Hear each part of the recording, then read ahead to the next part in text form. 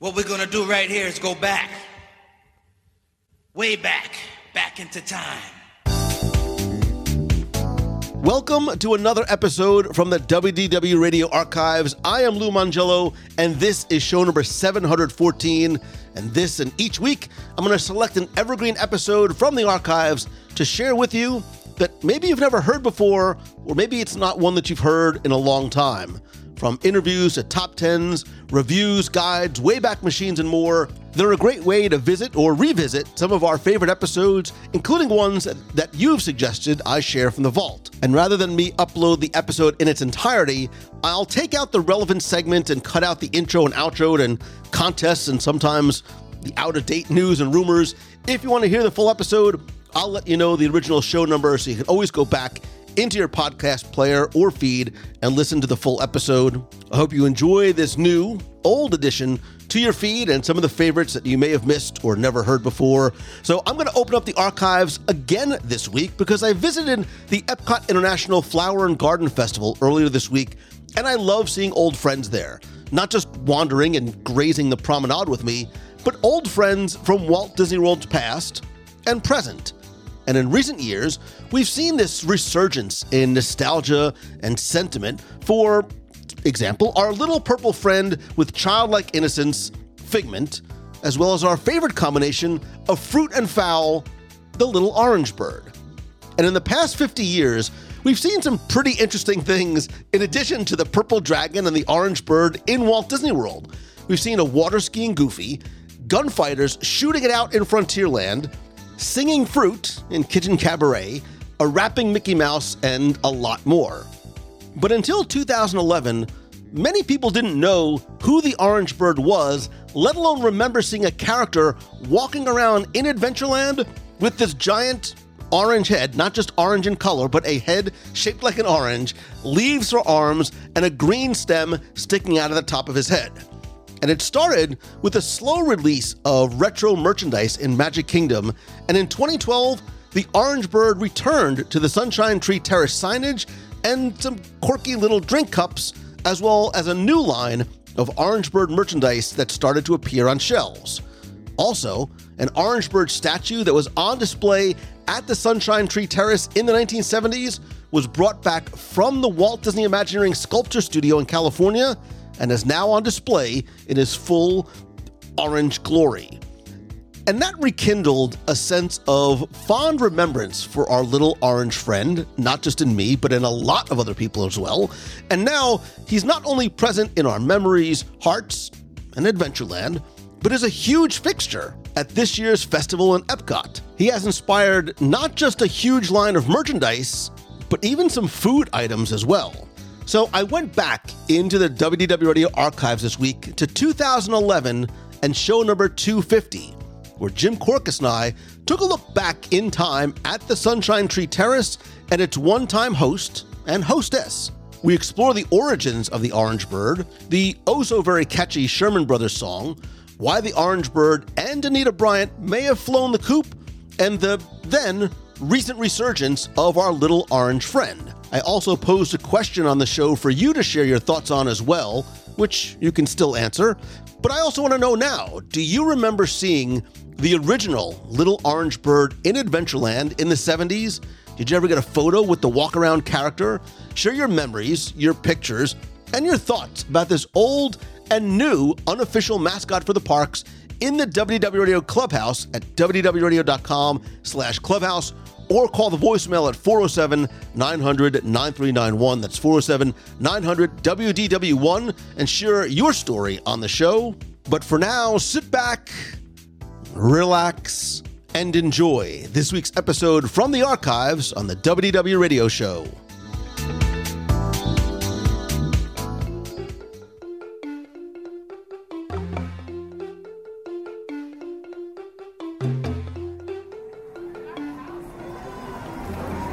The timing of Walt Disney World's 40th anniversary on October 1st, 2011 coincided with the return of one of those original attractions, or at least a tribute to such.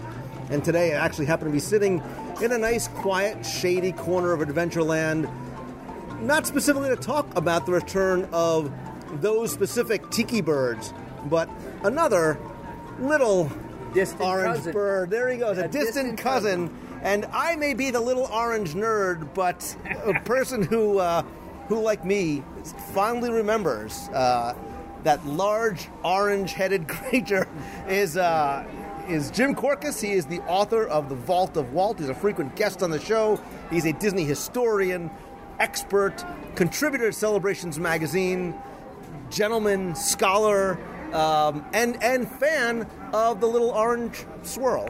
And it's not going to get any better than that, so I better leave right now while I'm ahead. It's only downhill from here.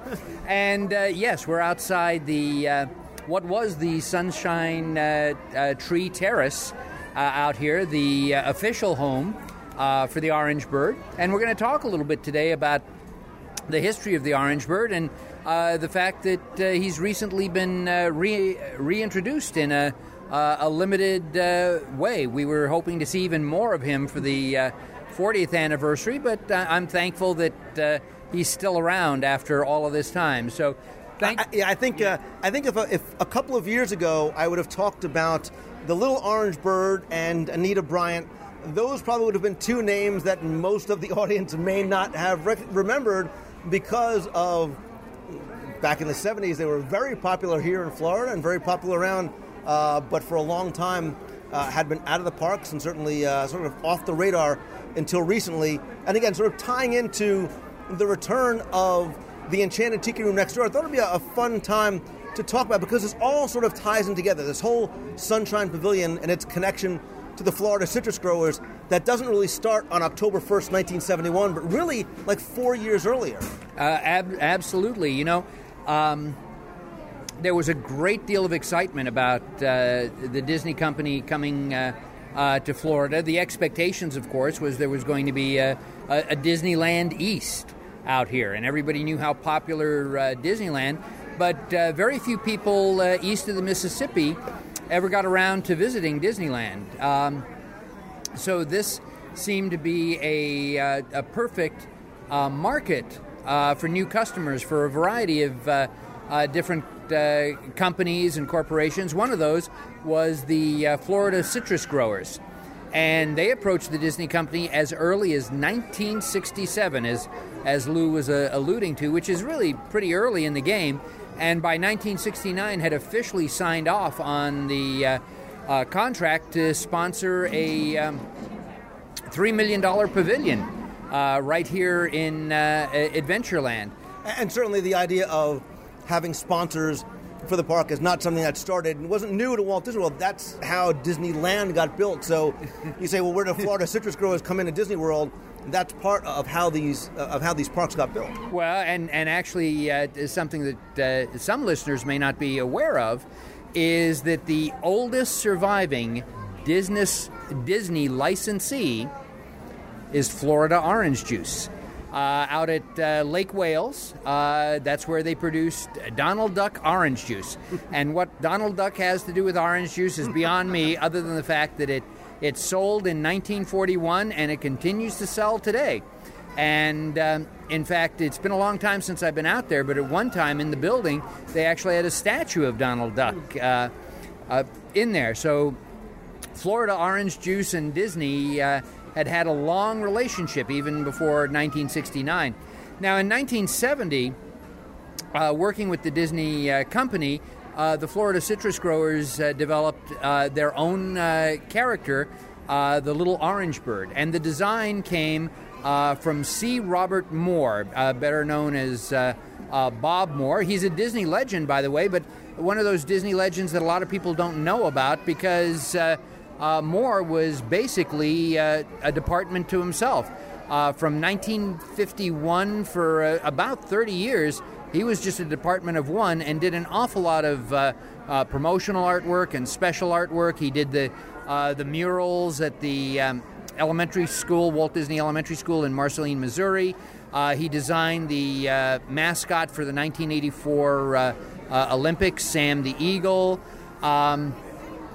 He was one of the few artists who were authorized to sign Walt Disney's signature while Walt Disney was alive. In the 30s and 40s, that was Hank Porter who was doing all of that, but starting in 1951, that was Bob Moore. So he came up with that design of the big-headed orange bird, and instead of feathers, the green leaves and all of that. The storyline came from Vince Jeffords, who was in Disney marketing, responsible for a lot of toys and promotions. He eventually wrote like about a dozen Disney children related books, and he's the one who came up with the original story. Do you remember the story, Lou? I remember it, and it's funny because we talk about the stories of the parks and the stories of the attractions, and sometimes you can piece them together by things that you see or little details. This storyline was so far removed from this little orange juice stand here in Adventureland, because I remember it being very convoluted about this bird. The orange bird obviously couldn't speak, and he was sort of ridiculed by his other little, bully friends, the birds. The only way he can communicate was by sort of his thoughts would come out in sort of a little orange puff of smoke. But the storyline beyond that as to how he actually came to Florida was something you never would have been able to piece together by looking at the pavilion, going to the tiki room, or probably talking to any cast member here.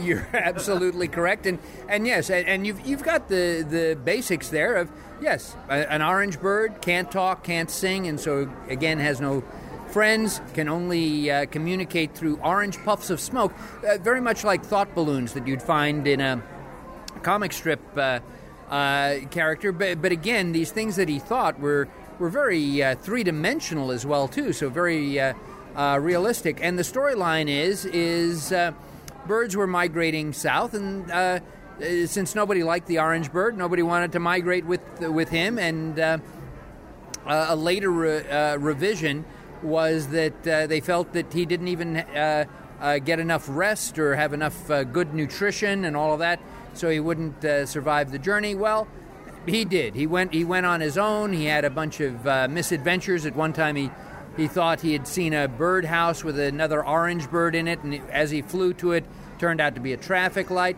Eventually, he comes across a family, a mother, a father, and a son and a daughter having a picnic, and he comes down and instantly falls in love with them.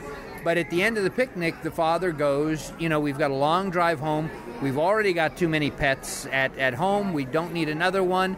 And I'm worried, too, about, him constantly thinking and filling up the inside of the car with orange smoke.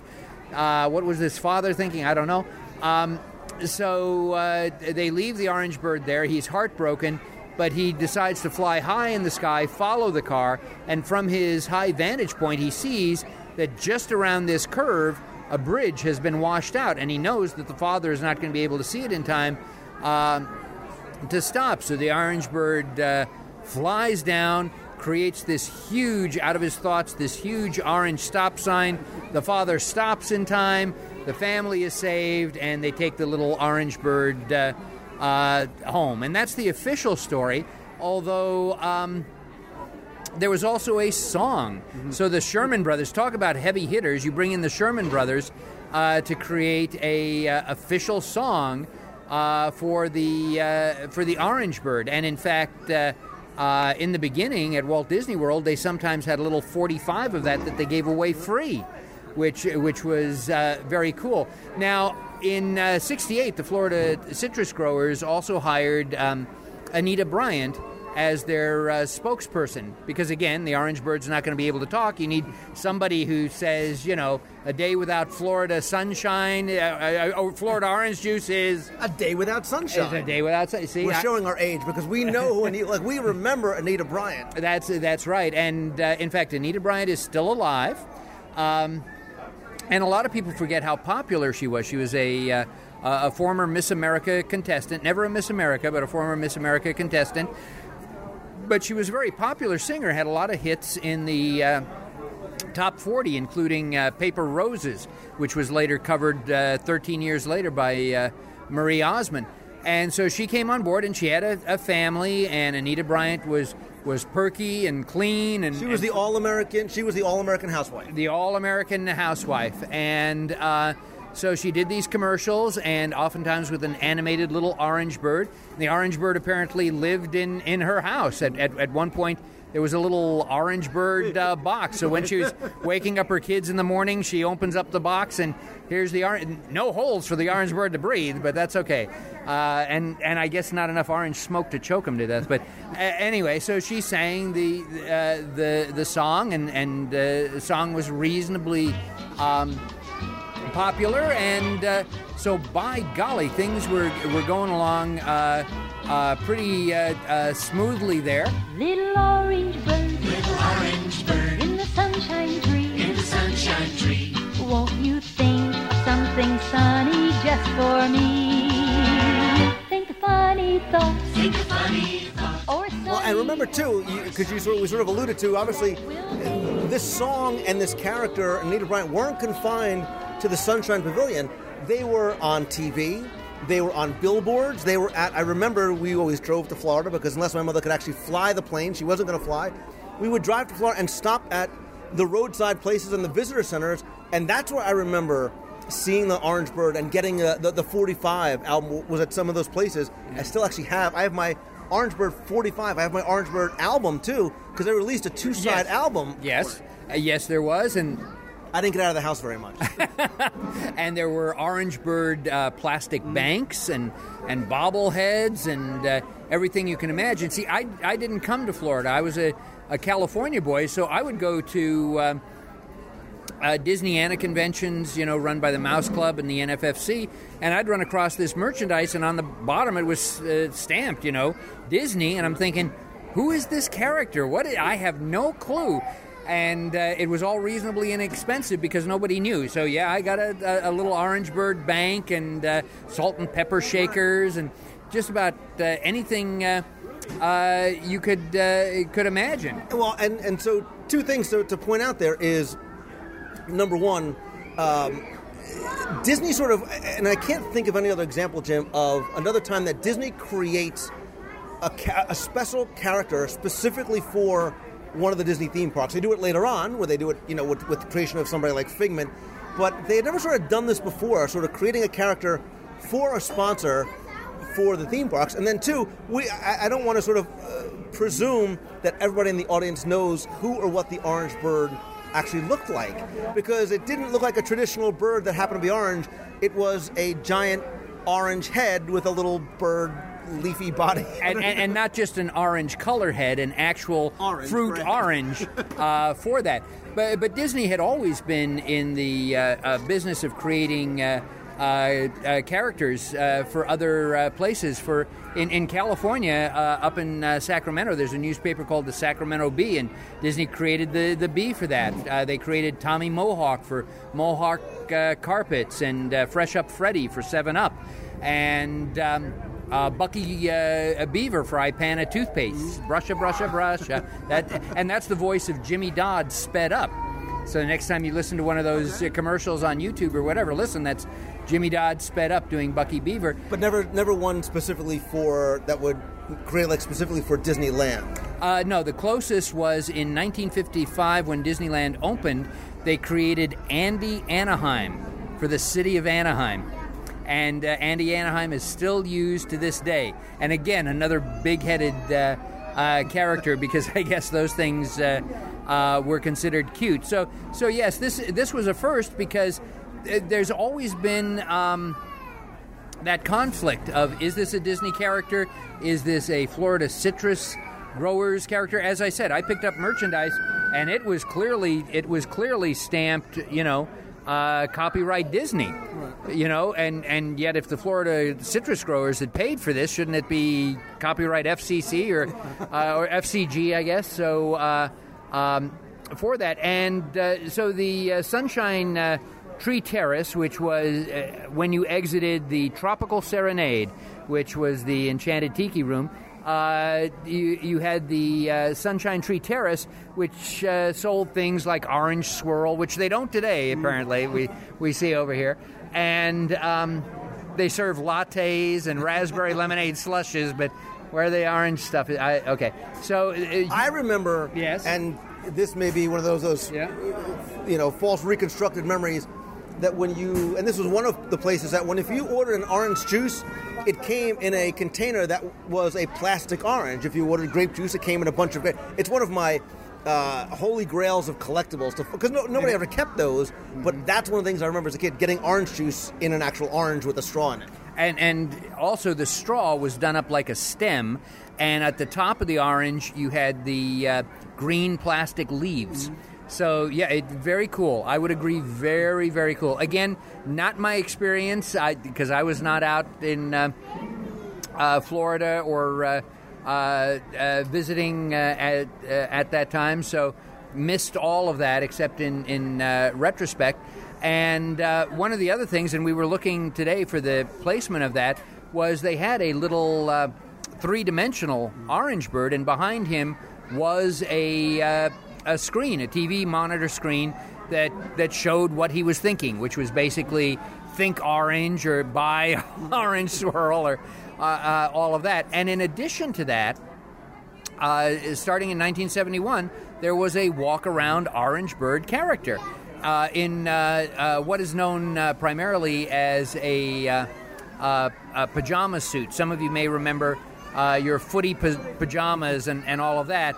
That's how you refer to a costume where even though there's some extra space and all that, basically it follows the contours of your own body, as opposed to many of the Disney character costumes. We have the fur costumes, at least, that have a framework or whatever that creates a different shape. And so if basically I wore it, I would look like the little orange pear, as opposed to... Well, you're actually the size of the orange bird. So this is your life size, Lou Mongello, the life size orange bird. So maybe one of your listeners out there will actually make you a costume. Oh, thank you for inviting me. Or maybe they have a couple of those orange sippers out. And I think there was only the orange sippers. There may have been other fruit, an apple or something like that, somebody was saying. But I just remember orange sippers. And so you'd have the walk-around character. And so all was right with the world until... Yeah, he was almost like a visual Barker bird, because I remember him, and I have a picture of him out in front of the Tiki Room, which at the time was the Tropical Serenade. So he was sort of the quiet Barker bird that sort of was enticing people to come. Remember, Adventureland looked very different than it did now. The Magic Carpets wasn't here. It was sort of an open space with the tables and the benches. So I remember him standing out there, sort of bringing you over to the Tiki Room. Years before, later on, we end up getting Artemis, and we'll talk about why the orange bird eventually flies the coop, as it were. And that's true. And yes, we tend to forget that the park looked much different in 1971. So, for instance, the end of Adventureland dead-ended. There was no Pirates of the Caribbean. There was no crossover to Frontierland. You had to go all the way back out to, mosey your way around, because there was nothing down there. So this was a huge hit. Enchanted Tiki Room, of course, a huge hit out in California. Really the first use of audio animatronics in a Disney theme park, and again, just as popular out here, because it was just such a funny, delightful, mellow show written by Wally Bogue, one of my personal performing heroes, best known for Pecos Bill in the Golden Horseshoe Review, one of my favorite Disney shows of all time, with Wally Bogue in that. And you had the different parrots. You had Fulton Burley, who was also in the Golden Horseshoe show. Fritz, done by Thurl Ravenscroft, that most people just know from the Haunted Mansion. So yes, this was a wonderful thing. And again, Disney tried to leverage the orange bird elsewhere. So in 1980, they made an educational film about food and nutrition starring the orange bird. And basically, it told the story that Vince Jeffords had wrote. The narrator for that was Rex Allen, one of my all-time favorites, the original father in Carousel of Progress, known as the Arizona Cowboy. In fact, he only owned cowboy clothes and boots. So the very first time he met Walt Disney, he had to borrow a suit from a friend. And Walt's first remark was, "Gee, Rex, I didn't notice you since you were incognito here." And June Foray voice actress did that.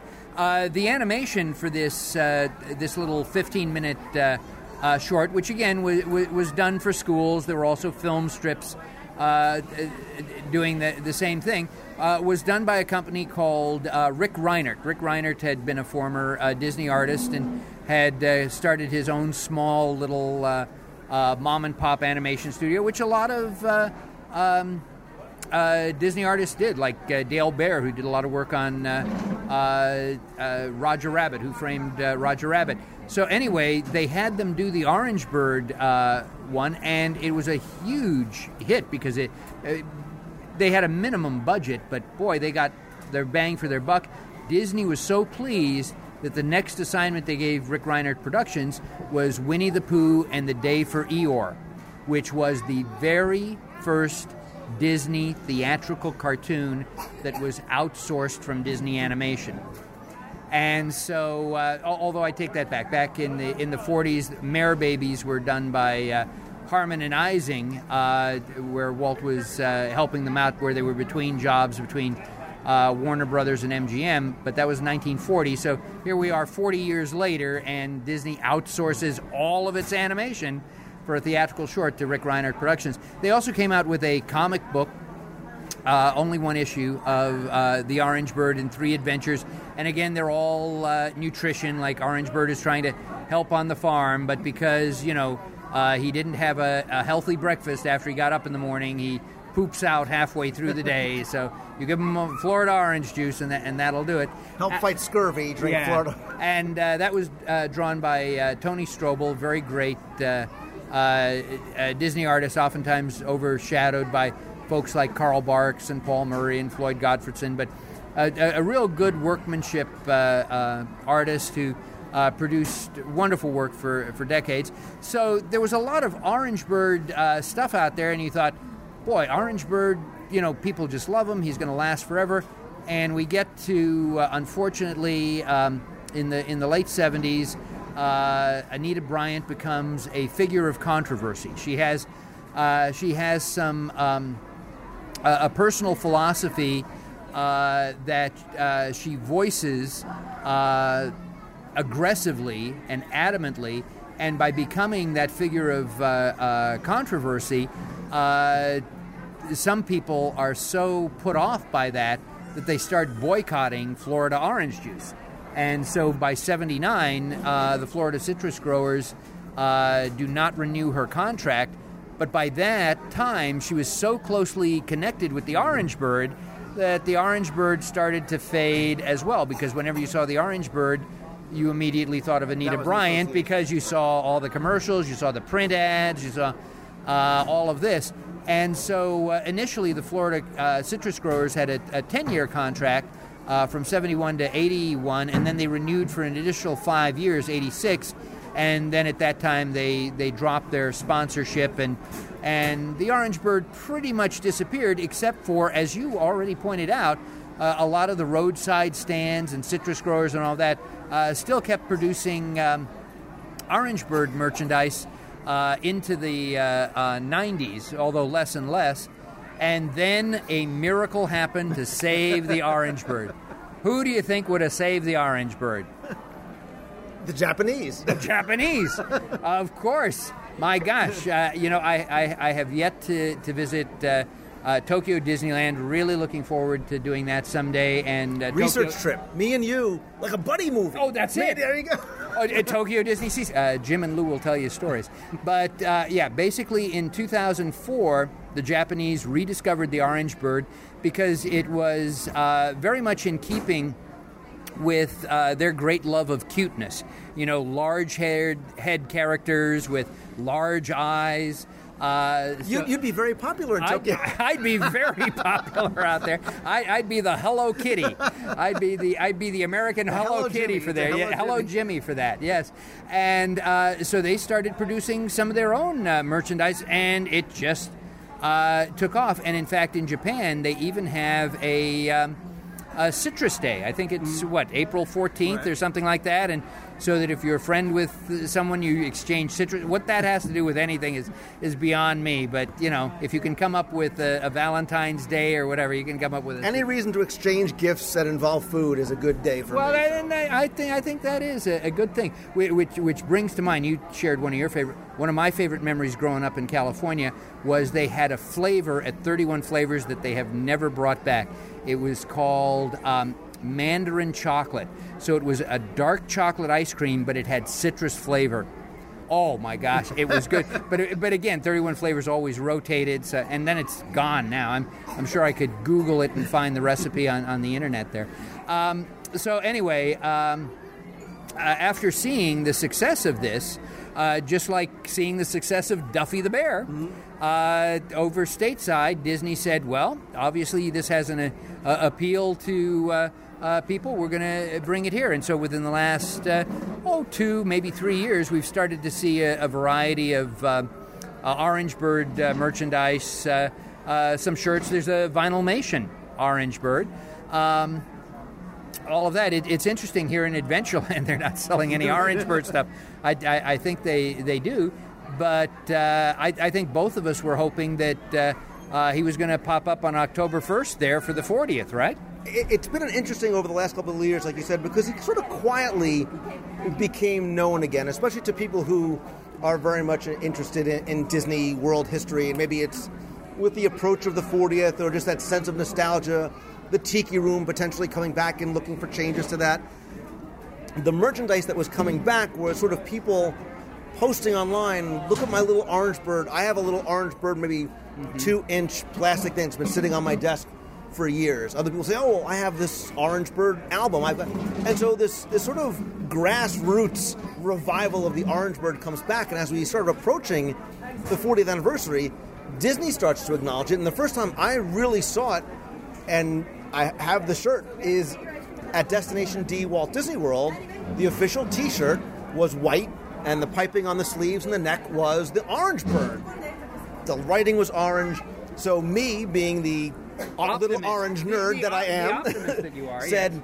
This is great. I think the Orange Bird may be coming back. Disney seems to have this renewed sense of nostalgia, maybe seeing what the enthusiasts online are interested in. As the 40th started to approach, they were having Orange Bird pins, like you said, Orange Bird Vinylmation. And so I said, I feel it, Jim. I feel October 1st, we're going to see that little orange bird in his footy pajamas. Yeah. He's going to walk right down the middle of Main Street, USA, and we got nothing. I know, and I think it's really and again, there was been an awful lot of confusion too, because as I said, after he sort of disappeared from the Magic Kingdom.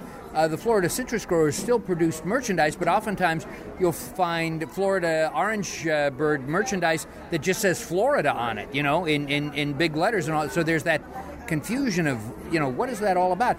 But my gosh, the character, just like you, Lou, is lovable. Is always optimistic, always wants to help, other people, some obviously at a loss for words sometimes, but always thinking good orange thoughts, and I'd love to see that.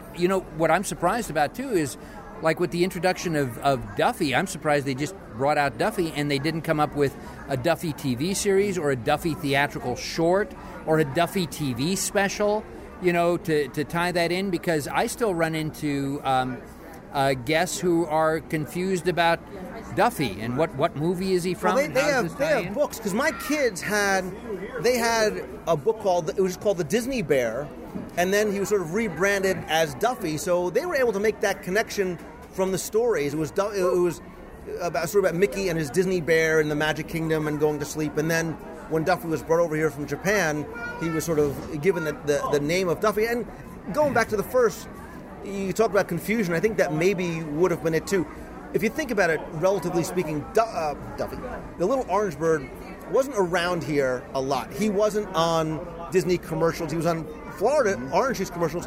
So if he was sort of to parade down Main Street, I think a vast majority of guests probably wouldn't have known. They wouldn't have made that connection that we as Disney geeks, and I mean that in a good way, know of the Orange Bird. I think you're absolutely right, because as I mentioned earlier, I spent my youth growing up in Los Angeles, California, Southern California area, and we were clueless because, again, you weren't going to promote Florida orange juice in California that was creating its own orange juice, for crying out loud.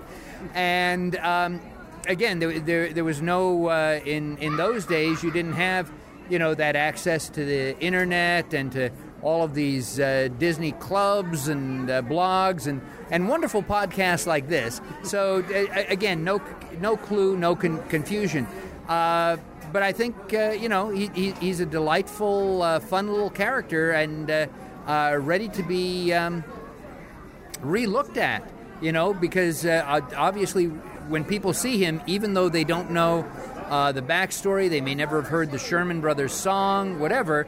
There's just something about him that's sort of cute and appealing, and you go, okay, I'll go with the. And obviously we've touched a nerve with you, because every time I mention Orange Bird, I see your eyes light up with that orange glint of pixie dust there of such fond memories. And I don't think it was related just to your trips with your parents. It was the character itself seemed to be fun. Yeah, he was, and he was unique, and like Figment, he was new, and he was very specific to the park. So you associated him with Walt Disney World, and yes, I associated him with my trips down here with my parents. But I wonder now in 2011 and 2012 going forward, could the Orange Bird come back? Could he come back almost sort of be reintroduced to a new generation? Does that controversy from the late 70s, does it still sort of cast a little bit of a cloud over the character because of his association with her for the generation that does remember that and does maybe sort of have strong feelings about that? Or has enough time passed and the distance has been given that the Orange Bird can come back? The Orange Bird could rise again like the Phoenix. Well, I think it definitely could, because I think there has been enough distance. Some of your listeners are just cute as a button, and when I'm hanging out with you and they come up and introduce themselves, and I go, oh my, they're just so perky and all this. Turns out they were born in 1991. 1991, give me a break. Is my life already nostalgia and history? 1991, and again, there's no recognition of anything before then, really. I run into an awful lot of college program age kids that basically anything that happened beyond 5 years ago, that's it, it's gone. It's the same as mixing it in with the dinosaurs fighting the Civil War is what they're concerned about. There's nothing there. And I think Anita Bryant has fallen out of public view for so long. As I said, she's still alive. She's still singing, and more power to her there. She's had some rough speed bumps in her life, a divorce, a couple of other things. So, I think some of the things that she battled against so vehemently in this day and age are no longer a fight. Things that she argued against are now law in the state of Florida. So it's like, no sense holding any hard feelings about that. And I think at this particular point, Orange Bird has a separate identity from her. I don't think it's just old-timers like you and I. Well, we remember, and yeah, but I saw you smile genuinely when I talked about the Destination D shirt. You're like, wait a minute. And so we wondered, like, as we walked through Adventureland, what if there was a little Orange Bird shirt, over at Zanzibar or, over here somewhere, if they sold little Orange Bird merchandise. I think he has a nostalgic element for those that remember, and I think he's got a cute factor for those people who are going to be introduced to him. And one of the lots of things break my heart. I'm a sensitive guy. That. A lot of things break my heart. A couple of years ago, there was a special event out here in Florida called the Hukilau, which celebrates tiki culture. And I only found out about this after the fact. This is what broke my heart, is two of the speakers there were Kevin Kidney and Jody Daly, who have done some wonderful merchandise, and I think really capture the spirit of Disney, obviously have a great love of Disney, and they did a presentation on Disney tiki culture, including, according to the blurb, telling more stories about the Orange Bird than you have ever heard. And to this day, I regret that I didn't get to hear, those stories there. And I regret that Disney is just sort of tentatively dipping its toe in the water for the Orange Bird. I think now is the time. Now is the best time. Well, there may be a great, big, beautiful tomorrow because... sorry, it was there. I had to take it. Because I think there's a lot of this next generation of Imagineers that seems to have an affinity. I see their tweets. I see their unofficial sketches that they post of the little orange bird, riding Splash Mountain, the little orange bird on the TTA, the little orange bird around the park. So I think they would love to see it come back. And I bet you there's an internal push from some of these guys to see it, especially in this sense of this nostalgic time that we have with Walt Disney World's 40th here. And I agree with you. I think some of the Imagineers working for the company right now, some of the younger Imagineers really do have that respect and affection for the Disney company. I think people like Kim Irvine have done wonderful things in terms of revitalizing classic attractions, but keeping the spirit of Walt Disney in those revitalizations. I just hope we never see something like Orange Bird battling Figment, in some video game or something like that. Oh my gosh.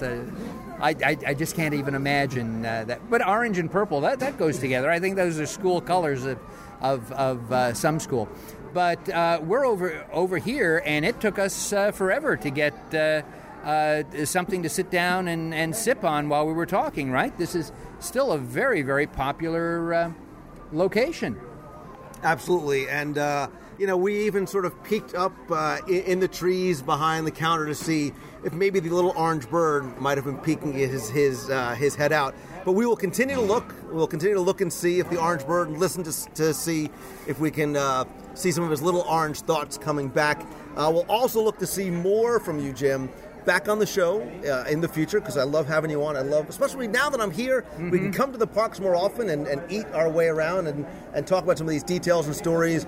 Of course, you also contribute some amazing stuff to Celebrations Magazine. I say that as a fan, not a publisher.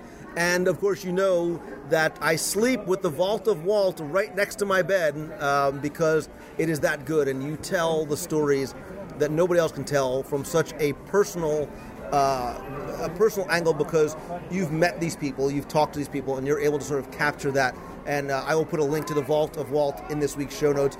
You got to come back. And remember, Jim, he's a little fluffy, puffy sight to see. He can turn your frown around. So when you see him looking down, you know that is the little orange bird in the sunshine tree. Thank you again, my friend.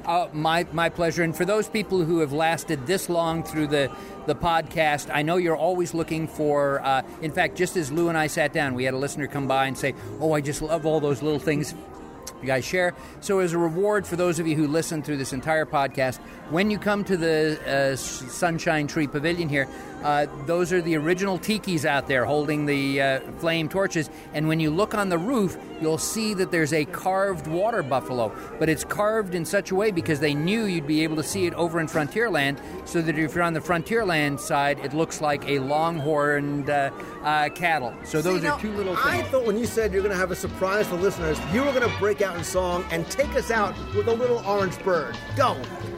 Little orange bird in the sunshine tree, and I wish I knew the lyrics, but little orange bird in the sunshine tree, won't you think of something sunny just for me? I can't even remember the tune, and again, I couldn't carry a tune even if it had a handle, but I appreciate that. Thank you again, Lou, for the option to share these stories and keep the stories alive, and thanks to all the listeners who do the same, and I'm looking forward to the next podcast we do together, Lou. Thank you so much. Absolutely, and I will leave it with not your rendition, but the original Richard Sherman song, Sherman Brothers song, and Anita Bryant. Jim, thanks again. Thank you. You're in orange smoke. I got Jim Corcus to sing. That's what makes the orange bird unique. Little orange bird in the sunshine. sunshine tree. In the sunshine tree. Won't you think of something sunny just for me? Think a funny thought. Think a funny thought. Or a sunny word. Or a sunny word. That will make me happy, little orange bird.